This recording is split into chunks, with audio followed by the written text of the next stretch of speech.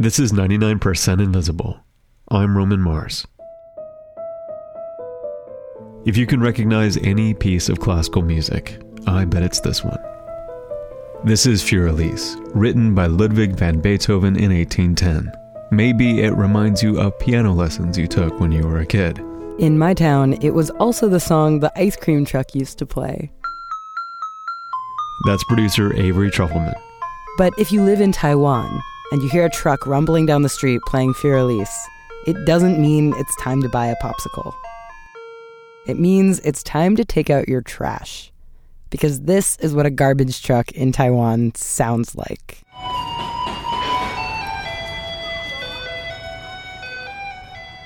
This garbage truck song isn't just supposed to be cute and fun, although it is also supposed to be cute and fun. The singing garbage trucks are all a part of a completely different way of thinking about waste disposal.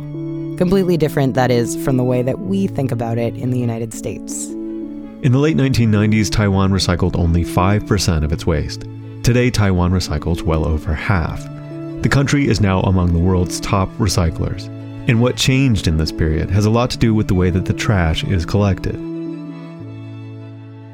Okay, Für Elise isn't the only song the trucks play. In Taipei, the capital of Taiwan, the trucks also play this song. That's A Maiden's Prayer by Polish composer Tekla Bartoszewska-Baranowska. And in Taipei City, the garbage trucks just alternate between these two songs. They take turns to play these two songs, two music in Taipei City. Even the elementary school kids can sing the song. So we are brainwashed. This is Dr. Jasmine Wang, and she grew up in Taipei. Since I was a child, I knew that every time when the garbage truck comes, we will hear dun-dun-dun-dun-dun-dun. Now the singing garbage trucks are such a part of life, it's hard to imagine a time before them. But that time actually wasn't too long ago. We used to have a lot of big dumpsters. So they will have a lot of rats, mosquitoes, and things like that, and it's not good for our health. Just a couple of decades ago, Taipei residents threw their trash into massive, smelly dumpsters on the streets. Garbage would end up in piles on the sidewalk and in parks. It would fester in the heat. It was just nasty. Then Taiwan's democratization accelerated in the mid-1980s and created this desire to tidy up. Being a modern country means being a clean country. And when you have foreign visitors coming and visiting your capital, they shouldn't think, oh, this place is dirty. This is Mary Alice Haddad, chair of East Asian Studies at Wesleyan University. In Taiwan, the pro-democracy movement got fully entangled with the environmental movement. And so as all those things moved together in the late 80s, early 90s, then the pro-democracy and pro-environment agendas got onto the public consciousness. Also, the environmental movement had a practical end. Taiwan was running out of space to actually put piles of trash because it's a small island, an extremely populous small island. There's not that much space where you're going to stick all your junk. Whereas in the United States, there has been historically a sense of the untamed, untapped, endless wilderness. And you could just throw your junk into the wilderness and it would go away and you wouldn't have to worry about it anymore. Not true in Taipei. It's a big city, but it's really clean and the subways are clean and the stores are clean and the sidewalks are clean and it's really pleasant to be there. You'd never know that the city used to have piles of garbage littering the streets. Taipei and a number of other Taiwanese cities reduced the amount of trash by changing the way that trash got collected. Take a look at my garbage. This is my friend Erin Newport. She lives in Taipei, where the garbage truck comes 5 nights a week. Evenings, like after work. It comes Monday, Tuesday, Thursday, Friday, and Saturday. In Erin's neighborhood, trucks come twice in the evening, at 5 and at 7. You take out the trash like once a week on one of the days? Yeah, usually once. I mean, it's kind of hard sometimes to find the time to always be home at 5 or 7. Erin has to gather her own garbage and recycling and bring it out to a designated street corner and wait for the big yellow truck to come, with an ear perked for the sound of Für Elise or Maiden's Prayer coming down the block.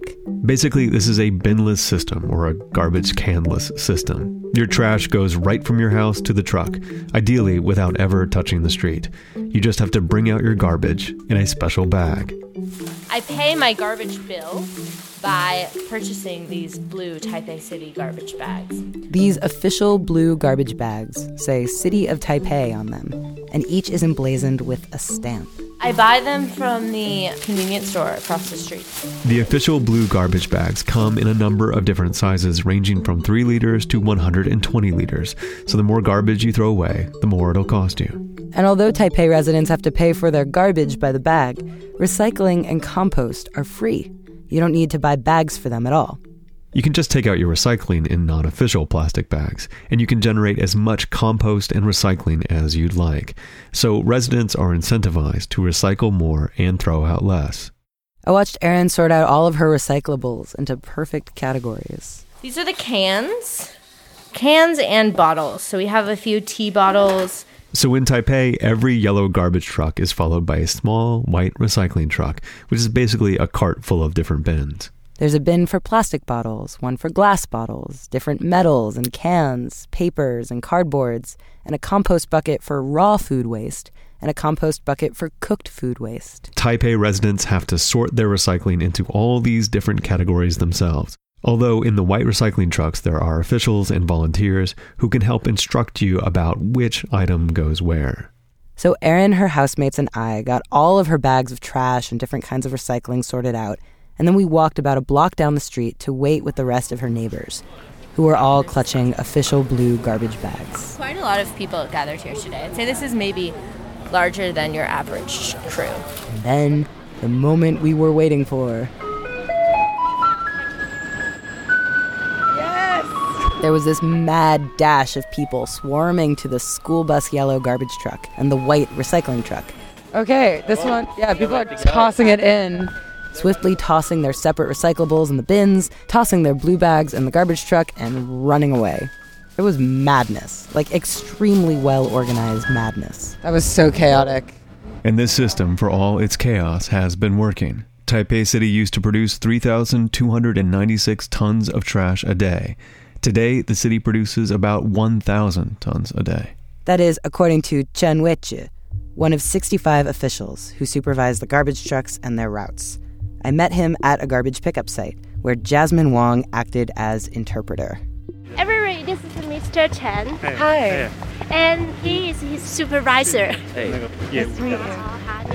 In his district, Chen oversees 20 garbage truck routes, and all those trucks have to make sure that citizens are sorting properly.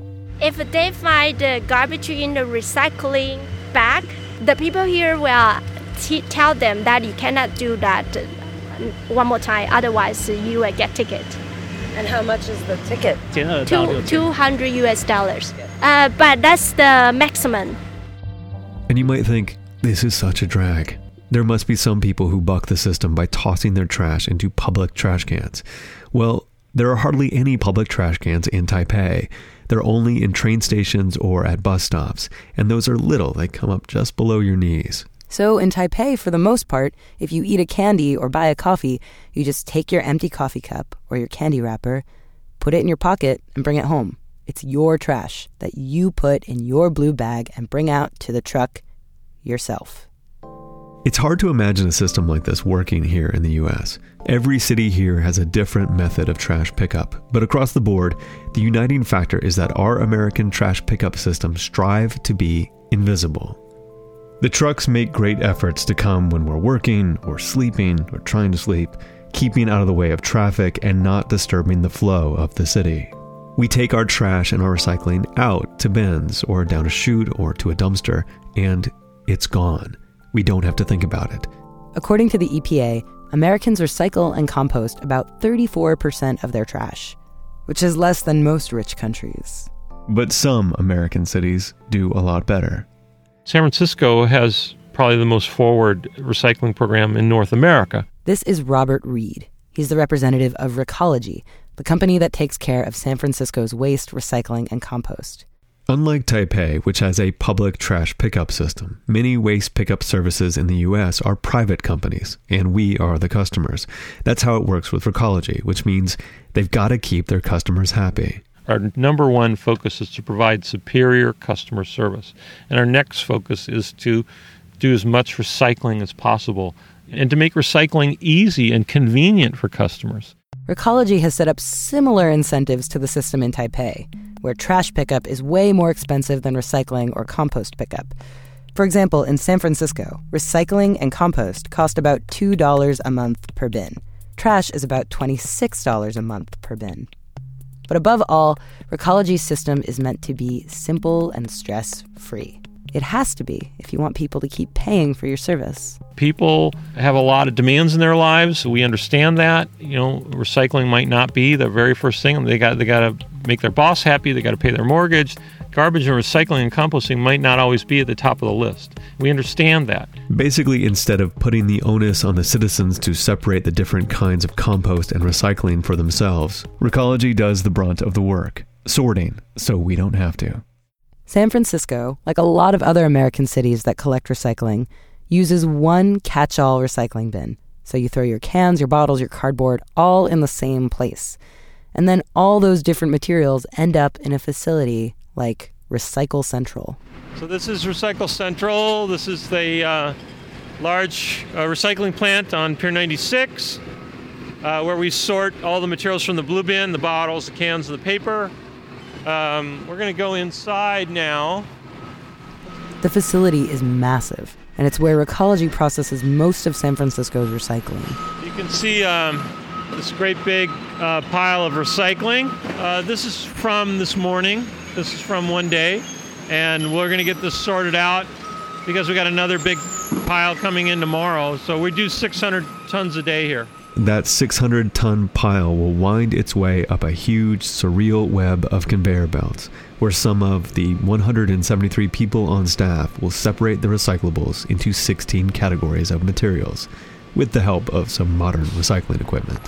So we've got magnets, and we have fish ladders that separate bottles and cans from paper. They're on an angle, and they temporarily suspend gravity. And to make sure everything gets precisely sorted, there's some real state-of-the-art technology, like this apparatus that separates clear plastic from colored plastic with optic sensors.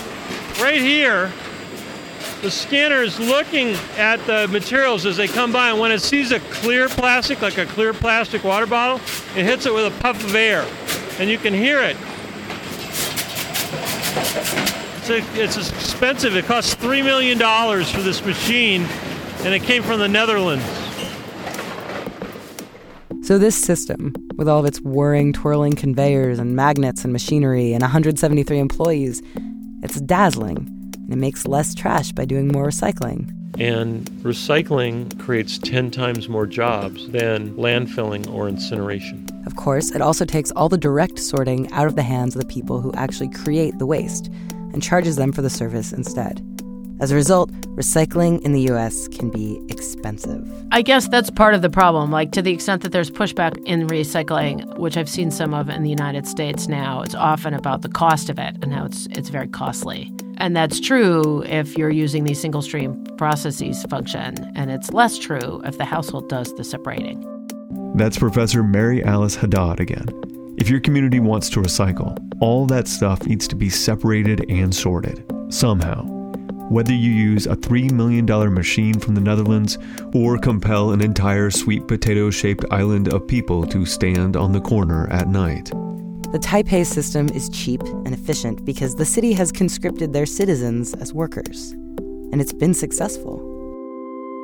Taipei is a great example of a big, major, global metropolitan area that did not have a good garbage collection system not that long ago, and they have completely transformed, and it could be an example for us all. Which is not to say we should necessarily copy Taipei's system. What's worked for them might not work for the U.S. But consider the American garbage truck, creeping around at dawn or during work hours, trying to be as inconspicuous as possible, trying to keep trash out of sight and out of mind. You don't really pay attention to it, but everyone should pay a lot of attention. If we had to watch our garbage pile up in our homes without taking it out to the bin and had to set aside time in our days to catch the garbage and recycling trucks coming down the street, I bet we'd produce less junk. But I also think if I had to hear this song twice a night, 5 days a week, I would murder everybody.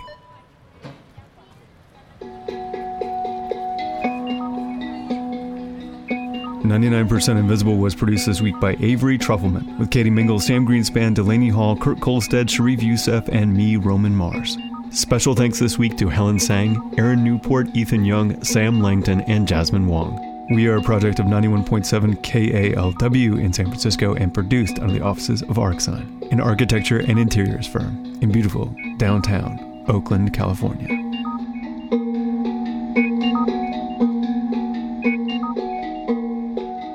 99% Invisible is supported in part by Squarespace. Whether the story behind your passion is out of the ordinary or simply out of this world, you should tell it in an unforgettable way. Squarespace helps you do just that with the only websites designed to showcase what makes your passion worth pursuing. Start your free trial today at squarespace.com/invisible. You should.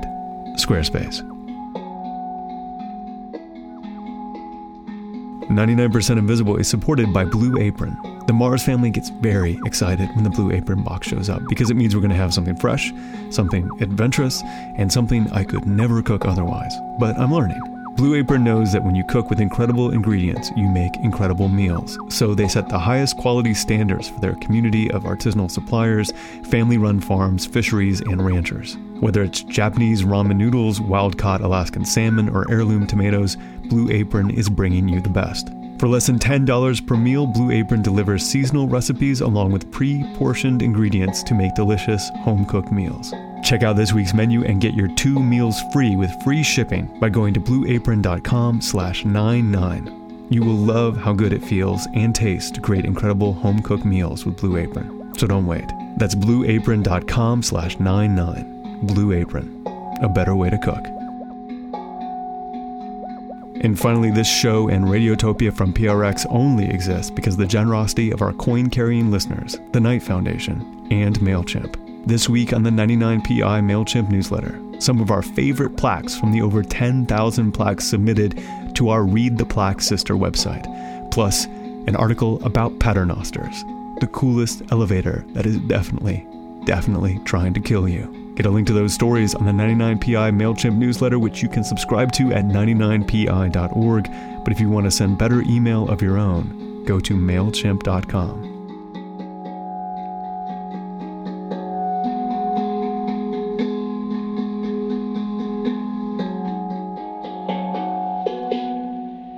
You still there? Good. Because my boys Carver and Maslow have something to say. The trash truck should play. The trash is coming, please pick up your trash. The trash is coming, please pick up your trash. This is my version. The trash is coming, do it, pick up your trash! You can find this show and like the show on Facebook. You can follow us all on Twitter and Instagram. We have a very good Tumblr that Avery takes care of. But the best way to explore the 99% invisible activity that shapes the design of our world is to do a deep dive on our website. It's 99pi.org. Radiotopia.